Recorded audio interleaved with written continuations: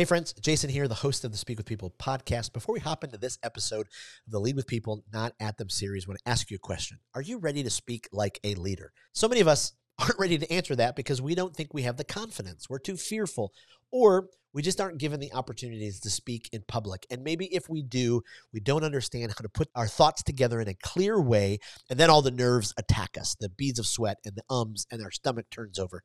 It's time to end all of that. Speak with People is introducing a brand new course called Speak Like a Leader. This is for the everyday leader to speak with confidence, clarity, and in a captivating way. You are going to be absolutely ready when your boss says, hey, can you give an update on the project you've been working on in front of the team? You're going to stand up with confidence. You're going to be clear, and you're going to captivate that room. You're going to close more sales. You're going to be able to communicate more clearly. You're going to be able to deepen your relationships because you're going to speak like a leader. Now, it opens up November 27th, but then it closes December 17th. So you only have a few weeks to get in on this offer and get your own course, the Speak Like a Leader. This includes 9 different modules, all of the training videos that you can watch on your own, all of the different worksheets, and then additional worksheets. It also includes 2 private coaching sessions with me. Go to speakwithpeople.com/speaklikealeader and get your course today. And now for this episode of the Lead with People, Not at Them series. Welcome to the Speak with People podcast. My name is Jason Raitz. I'm so glad that you are joining us today.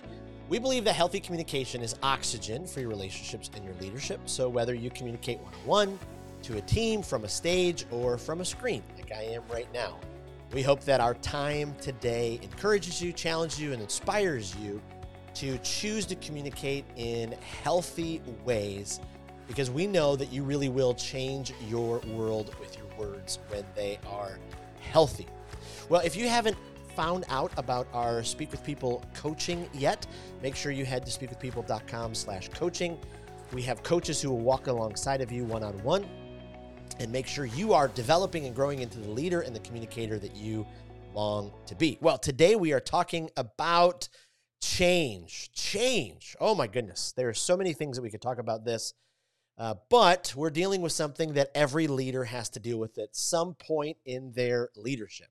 Everyone has to walk through it personally and organizationally in their leadership, and that is change. And if you recall, we're in a series called Lead with People, Not at Them. And I just can't wait for this conversation, because the reality is change is so hard for so many people, so many leaders, so many organizations. Today, I'm joined by my guest, Erika Andersen. She's a renowned expert in change leadership, and she's going to unveil kind of her unique approach to navigating change, how we can, as leaders, change. She's going to offer a perspective, and we're going to have a great conversation on how leaders and organizations, even if we struggle with change, how we can come alongside of it and use it for our better. She's written numerous books. Her latest book, Change from the Inside Out, is just absolutely fantastic. I read this recently on a trip that I was on, and it's just been a tremendously helpful book in my own leadership. So, Erika, thank you so much for being on the podcast, and I'm so delighted that you're here. Thank you. And thanks so much for that introduction. That was great. Absolutely. Well, I've appreciated your books, and it's just been great. I've been looking forward to this interview for a while. Yeah, me too. Before we jump into our conversation, wondered if you could just give our listeners maybe a little bit more of your story, who you are, what you do, all of those kind of things. Sure. I am the founder of a company called Proteus International, and what we do is help leaders get ready and stay ready to lead into the future. So I think it's very lined up with what you do in your life. And I'm now pulled back a little bit. My 2, soon to be 3 partners are running the company, and I get to be the gray eminence now. And so how I think of myself at this point is author and cracker of codes. One of the things I've always done in my book and my thinking is like, okay, so here's this difficult thing for leaders, for managers, for workers, for professionals.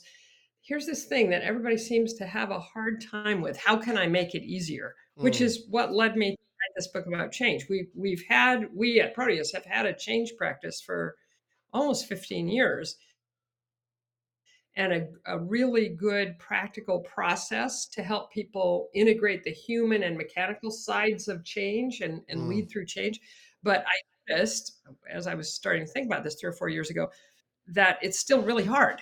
And so Mm. one of the codes I track when I wrote this book is, why is change so hard for us? And what can we do about that? How can we become more change capable as leaders? Because as you said, change is happening on you. You have to lead through, if you're a leader, you have to lead through change now every day on some level. So that's how we got here.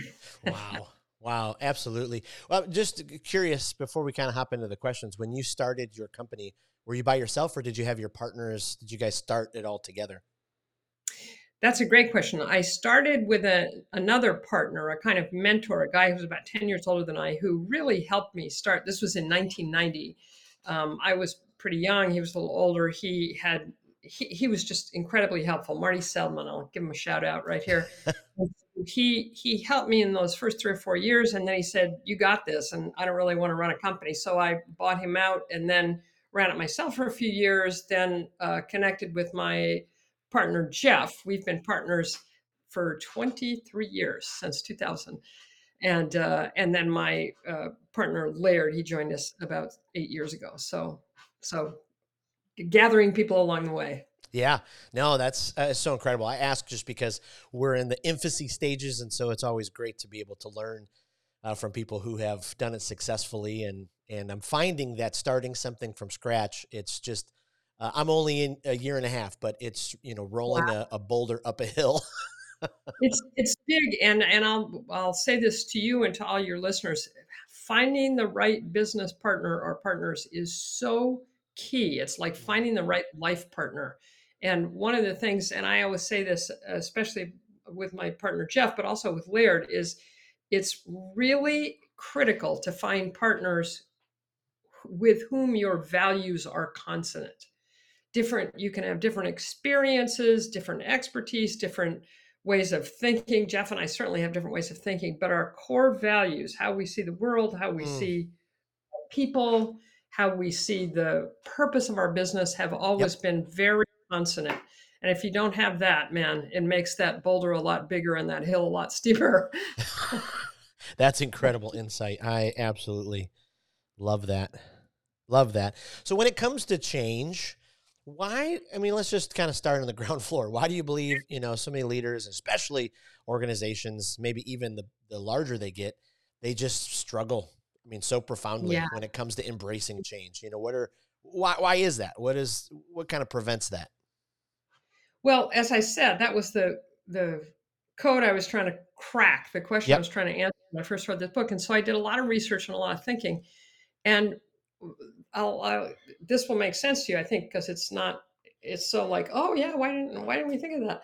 Um, okay, so imagine a human being, any human being, 100, 200, 500, 1,000 years ago, anywhere on the planet, that person's life would have been almost unimaginably stable to us. Mm, Most people, take somebody 300 years ago in England, I'm just making this up, they almost certainly would have grown up in the same village that their parents and grandparents and great grandparents grew up in the same religion, eating the same food, probably doing the same work, just this, and that was their whole life. And even the changes were pretty predictable. Somebody has a baby, somebody dies, there's a bad crop year, but just, and not a whole lot of news, a right. whole lot of scientific advancement. I mean, that life was so stable, so predictable. And when a change did happen, a big change, it was almost inevitably bad. Mm, It was a flood or a famine or a war, right? Or a right. plague. And so when that very occasional, terrible big change came, the best bet, almost without exception, was to get back to the previous state of affairs as quickly as possible. There's a famine, let's get some food. There's a flood, let's dry everything up. Yep. And so that's our wiring for thousands and thousands of years. When a change happened, it was bad, and you want to get away from it and back to what was happening before as quickly as you possibly can.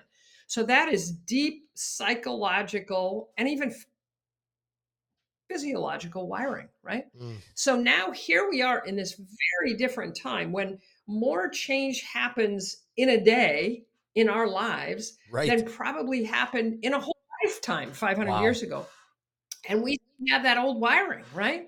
So it's really tough. We have to rewire ourselves to make ourselves a change capable, more Mm, fluent and accepting of change. So then when I figured that out, I thought, okay, well, so then let's get clear about what actually happens when a person does go through a change. hmm When we, because we've all successfully gone through lots of changes in our lives. So what happens when that happens? And we created, we didn't create, we discovered this thing called that we come to call the change arc. mm, And it's, you've seen it because you've read the book. Like, how do you, when you go through a change successfully, what actually happens? And what we realized, so think of it as an arc, you go up the hill and then it gets harder as you go up the hill. And then so the first thing that happens when a change is imposed upon us, because those are the hardest kind of changes when they're not right. our idea, right? Change is imposed. And the first thing that happens, we call this proposed change, is, and this is so predictable, almost without exception, we have three questions. There are three things we want to know about the change. Huh. We want to know, what does this mean for me? Mm, Right? What impact is this going to have on me? That's the first thing. We're, right? Second thing is, why is this happening? Because we have a pretty strong preference for the status quo in situations like this, it's like, give me a good reason, or I'm not even going to talk to you about this. So, why is this happening? mm, And then the third question we ask is, what will it look like when it's done? What are things going to look like post change? It was really interesting, Jason. When I was writing the book, I discovered that a lot of psychologists now think that our deepest fear is fear of the unknown. wow. So think about this. A big change comes at us. Nobody's telling us. They're just saying, okay, you got to change. You got to do this differently. This is all going to change. But nobody's saying, here's what it's going to look like when you make Right. that change. That's terrifying. That's like walking into a dark alley in the middle of the night, right? Right. So we have these three questions. What does this mean for me? Why is this happening? What will it look like when it's done? And then, and this is where I got to the heart of it, because we have this historic age old wiring of the, oh, change is hard, bad. Our assumption about change, even as we're asking these questions, our assumption about change, any change that comes out, Mm. is that it's going to be difficult and costly and weird, Right. right? Right. And Right. difficult means, and so that's just our mindset about it. Even as we're asking these questions, we already have this negative mindset. Difficult means, I don't know how to do this. It's going to require things I don't know or don't have. Other people are going to make it hard for me, right? Difficult means all those things. Costly, and this is really interesting. Costly means it's going to take from me things I value, Ooh, right? right. And not just Exactly. time and money, but deep stuff like identity and relationships and expertise and reputation, all that stuff that I value, it's going to take away. I'm not going to have those things anymore when I make this change. And then weird just means weird. Oh, that's Yep. not how we do stuff around here. That feels so strange, right? Yep. So we in our minds think of us poor things. The change comes at us. We think this is going to be difficult and costly and weird. And so we ask, what does this mean for me? Assuming it means it's going to be difficult, costly, and weird. Why is this happening? Because you don't care about me and you're going to take things away from me, right? So we're making all these negative assumptions. Right. Now, this is the shift point. I noticed in myself, in other people, in lots of people we asked and observed, that when people become willing to make the change, it's usually not because something external changed, it's because their mindset changes. Mm, And the person at the effect of this change starts to believe that the change could be easy or at least doable as opposed to difficult. It could be more rewarding than costly, and it could be or could become normal. mm, And when that mindset shift starts to happen, where somebody inside their own mind, it's rarely external, inside their own mind, they start thinking, well, I guess I could learn how to do this. And oh, wow, if it really would make the client happier, that's more rewarding than costly. And Joe, who I really care about, and Alice, who's my boss and I respect, they seem to think it's okay. I guess it could become normal. Right. When the mindset shifts, only at that point is the person going to be willing and able to do the new behaviors and operate in the new ways and think in the new ways that the change requires. And then the change can occur. And when a critical mass of the people who are affected by the change make that mindset shift, Yep. then and only then will the change happen. And Yep. so the question that you asked originally, why is change so hard and why is it so often unsuccessful? There's this pretty famous statistic that 70% of organizational transformation efforts fail. Wow. My guess is it's because people don't get on board. People don't aren't helped to make that mindset shift. And so then what we now, when we talk to leaders about change, we say, okay, so this is a great example of putting on your own mask before attempting to help others. You yourself as a leader have to learn to make that mindset shift Yes. so that you can get on the right side of a change before you turn to your people, explain the change to them and help them go through that change arc, right? Wow. Wow. Wow. I mean, so many things to unpack. So many things. And I just keep thinking about, in my younger years of leadership, if I would have had this understanding, how that could have helped me when different things were approached. Like it seems like when, that change is introduced and there's that much workup in one person, it's just amplified across if everybody in the company starts talking and they kind Right. of gather together and what's going to happen and what's going to happen and everything's going Yeah. to be terrible. Yeah, and they all freak each other out. Yes. And then if I'm totally with you. I've made so many mistakes about change in my career, and if I had this earlier, it would have been so helpful. And one of the things that's been hard for me is because I'm pretty change. I like change and I go through it fairly quickly. And without bringing this to my conscious awareness, early on, I think I taught myself during a change to start going, okay, how could I make this easier for myself? How could this be more rewarding? To start, asking those questions. And then I would turn to the people I'd lead and I'd be like, isn't this great? This is going to be cool. And they're like, no, not at all. We're back at the beginning part of this change arc. And then Right. I get irritated and like, why are you so resistant? And why are you so this and that? But they're just going through that change arc. That's such a human thing. And now I'm much better, I think, at helping people, supporting people through that shift rather than just demanding that they Mm, magically think it's cool from the beginning, right? yeah, absolutely. I was just talking with a leader the other day about cascading information and Yeah. how essential it is as a company, especially if you're in the leadership or you have that role where you're communicating what's going to happen in the future. Yeah. Even taking just a second to think through some simple questions of who will this affect, and you know, I mean, Yes. I mean, Yes. just being able to take that step really honors people. And if you roll out the communication in a way that honors them, it may help. With that initial blow of all the change that's coming down the. Yeah. I love that, Jason. It honors them and it will help. In fact, I so that leads right into another thing that I think your listeners will find helpful. If the premise is this is how people go through change, this change arc, they start out asking these three questions and having this kind of this sort of negative mindset, and you need to help them shift their mindset so they can see the Yep. possibilities in it, right? So my partner Jeff uh, invented, discovered about 10 years ago, what we've come to call these four change levers. Mm, Levers in the sense of force multipliers. What can you do to help people through that change arc, to help people get on the hopeful side of that right. mindset shift, right?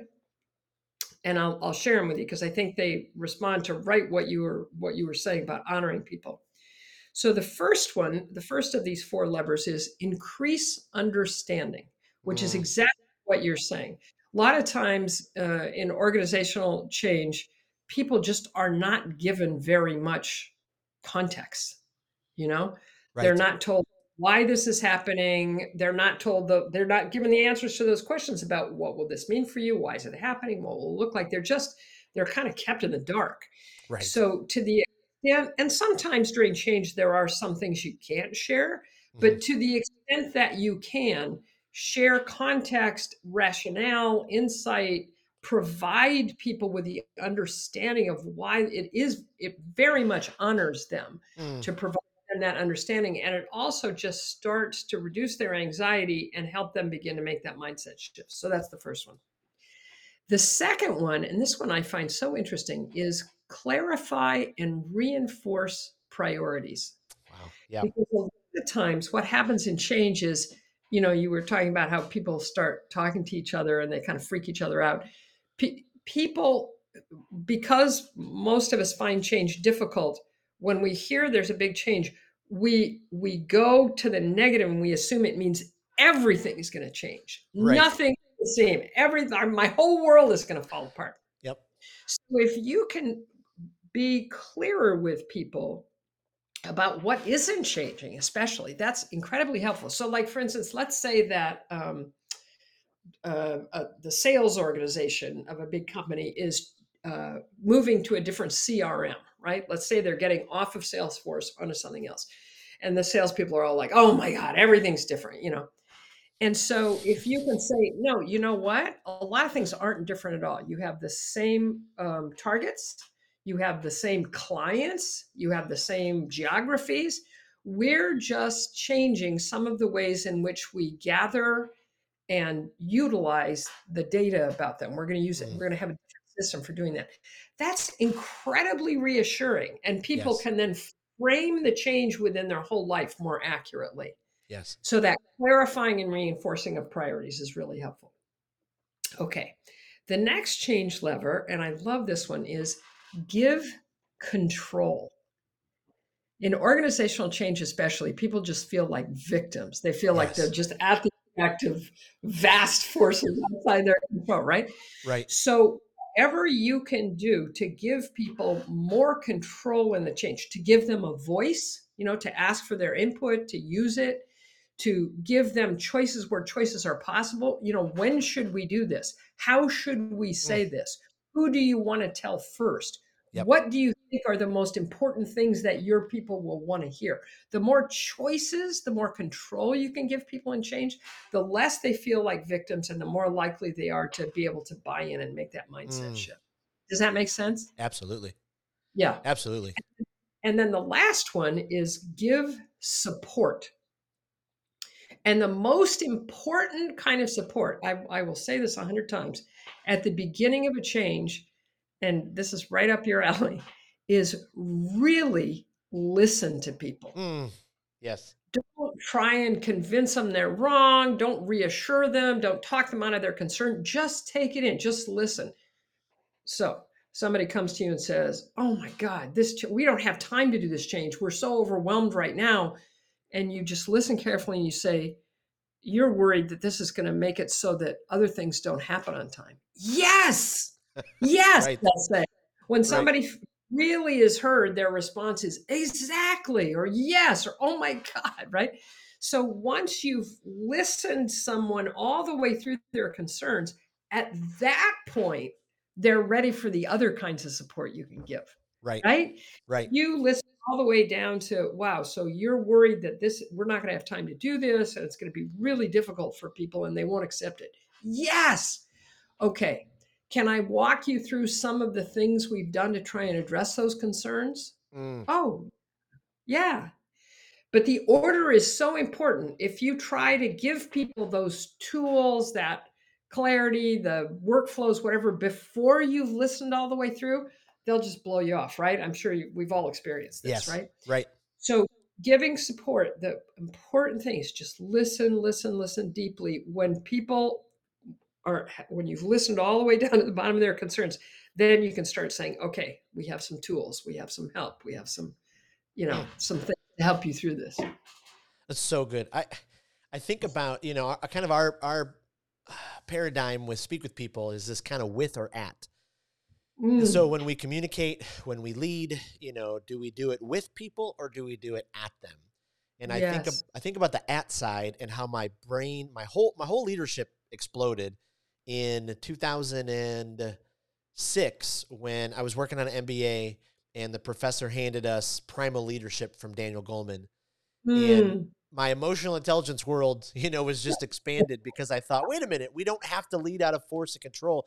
But Yeah. this change stuff, it just seems like it's so yucky sometimes because we lead at people. We just say, this is the change, accept Yes, it. I pay you, so do the job. And exactly. if we walked through these levers, I mean, this would be the productivity that would soar, the morale, the unity.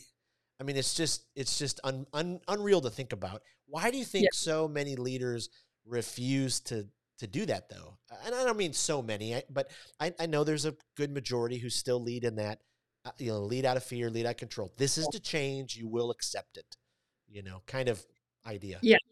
So that's a complicated question with a complicated answer. But Yes. one of the things that I know is true is that there is so there is relatively little good leadership development, at Mm. least in the United States, which is astonishing. Wow.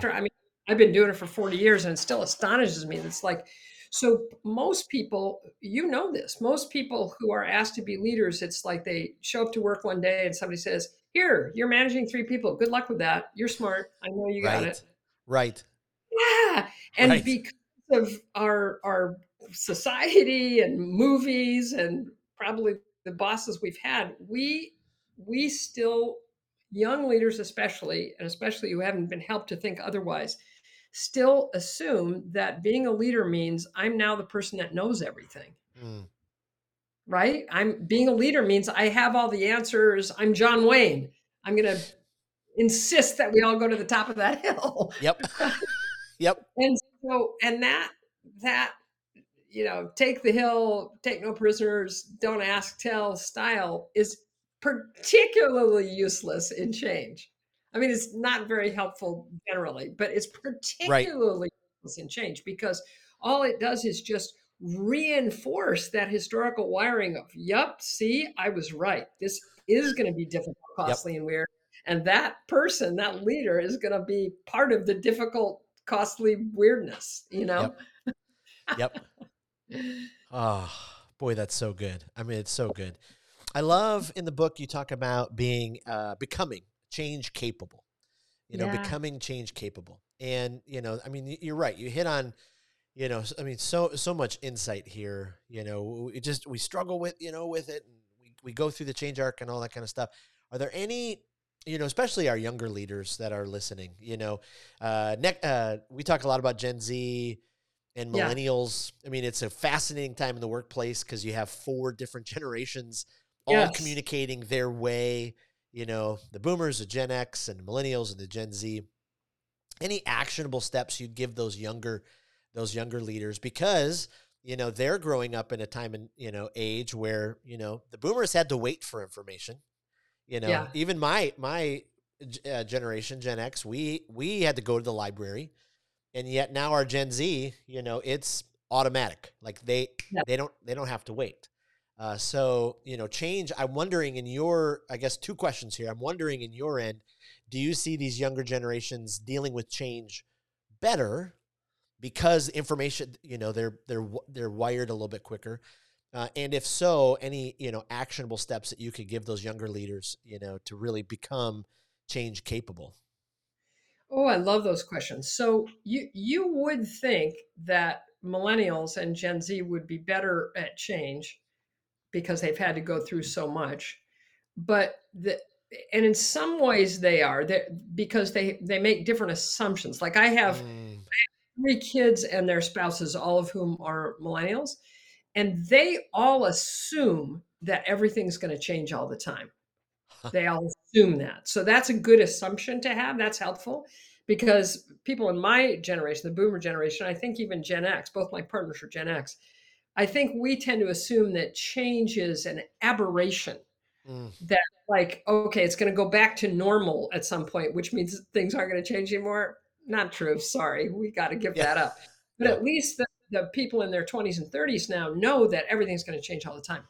The thing that gets in their way, though, I noticed this especially with millennials. I'm not sure yet if it's true with Gen Z, is they're very, very skeptical Mm. of government, of organization, of authority. So it's good that they know that things change, but they tend to think, well, those people are just full of crap and don't really understand anything. Yep. And so who are they to tell me what to do?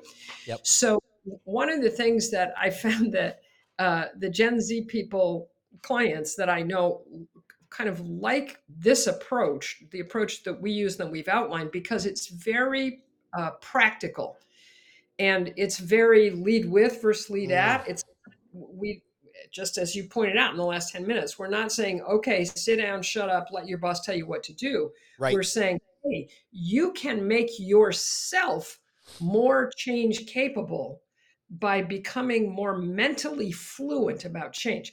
Another Mm, thing that I like about both millennials and Gen Z is they understand in a way that it has taken me many years to convince older people.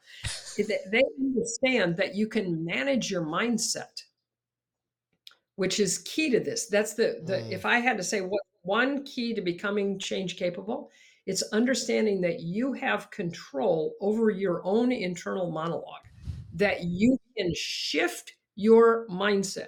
You can choose to yes. think differently about any given thing, in this case, change. Yes. And so Yes. if I'm sitting with a group of 20 and 30-year-olds and I say, okay, so the key to being good at change is to learn to think differently about it, they don't go, what?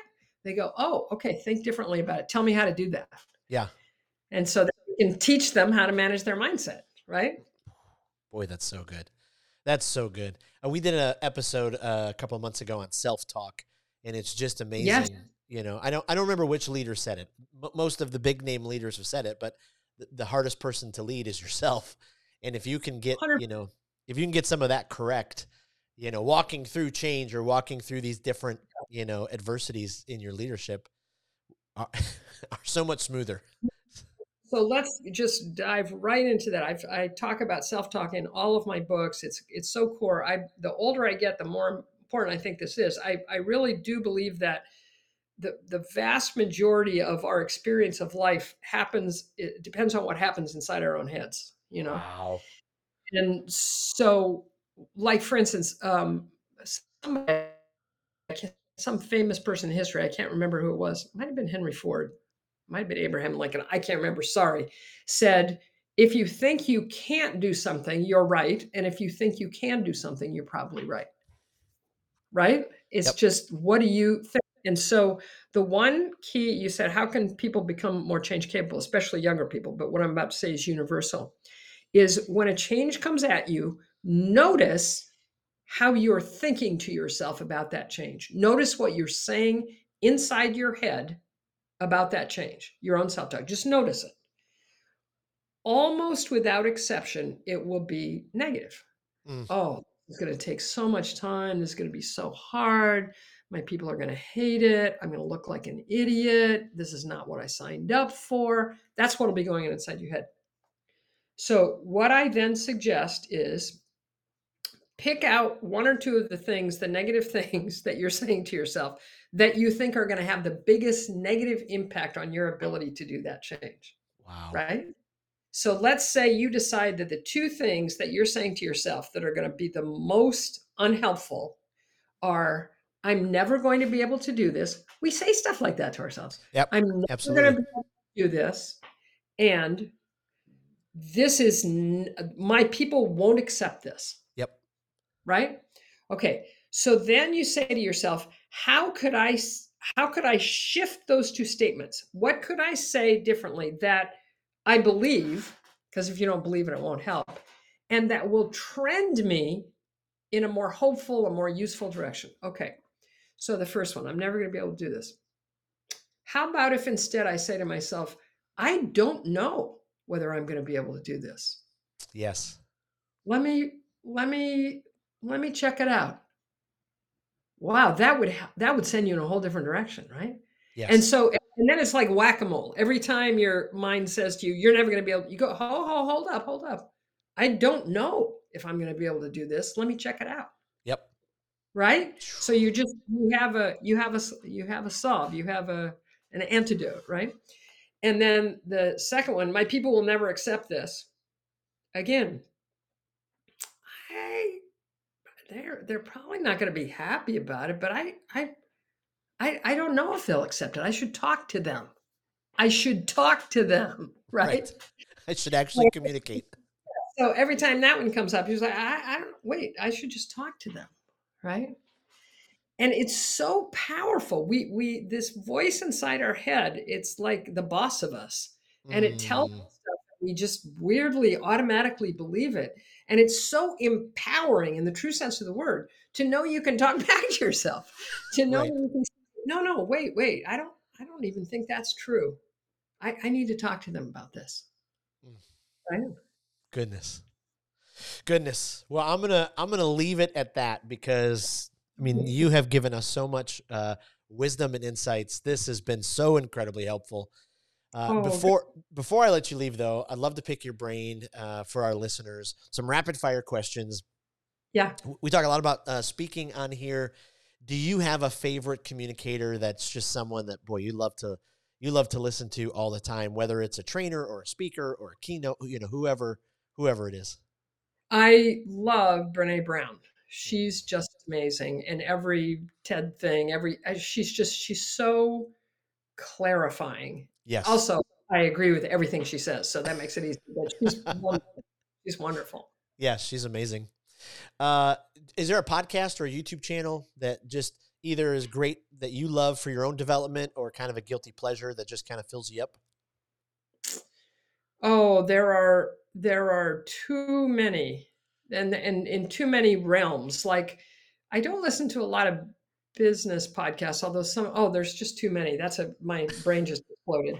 Uh, yeah, there's so many. For people getting into the kind of podcast YouTube thing, I would say because there's so much, you can fall down so many rabbit holes. Get Decide your own purpose beforehand. Mm, Decide what am I most interested in? What do I most want to clarify or get better at, or before you head down absolutely. those.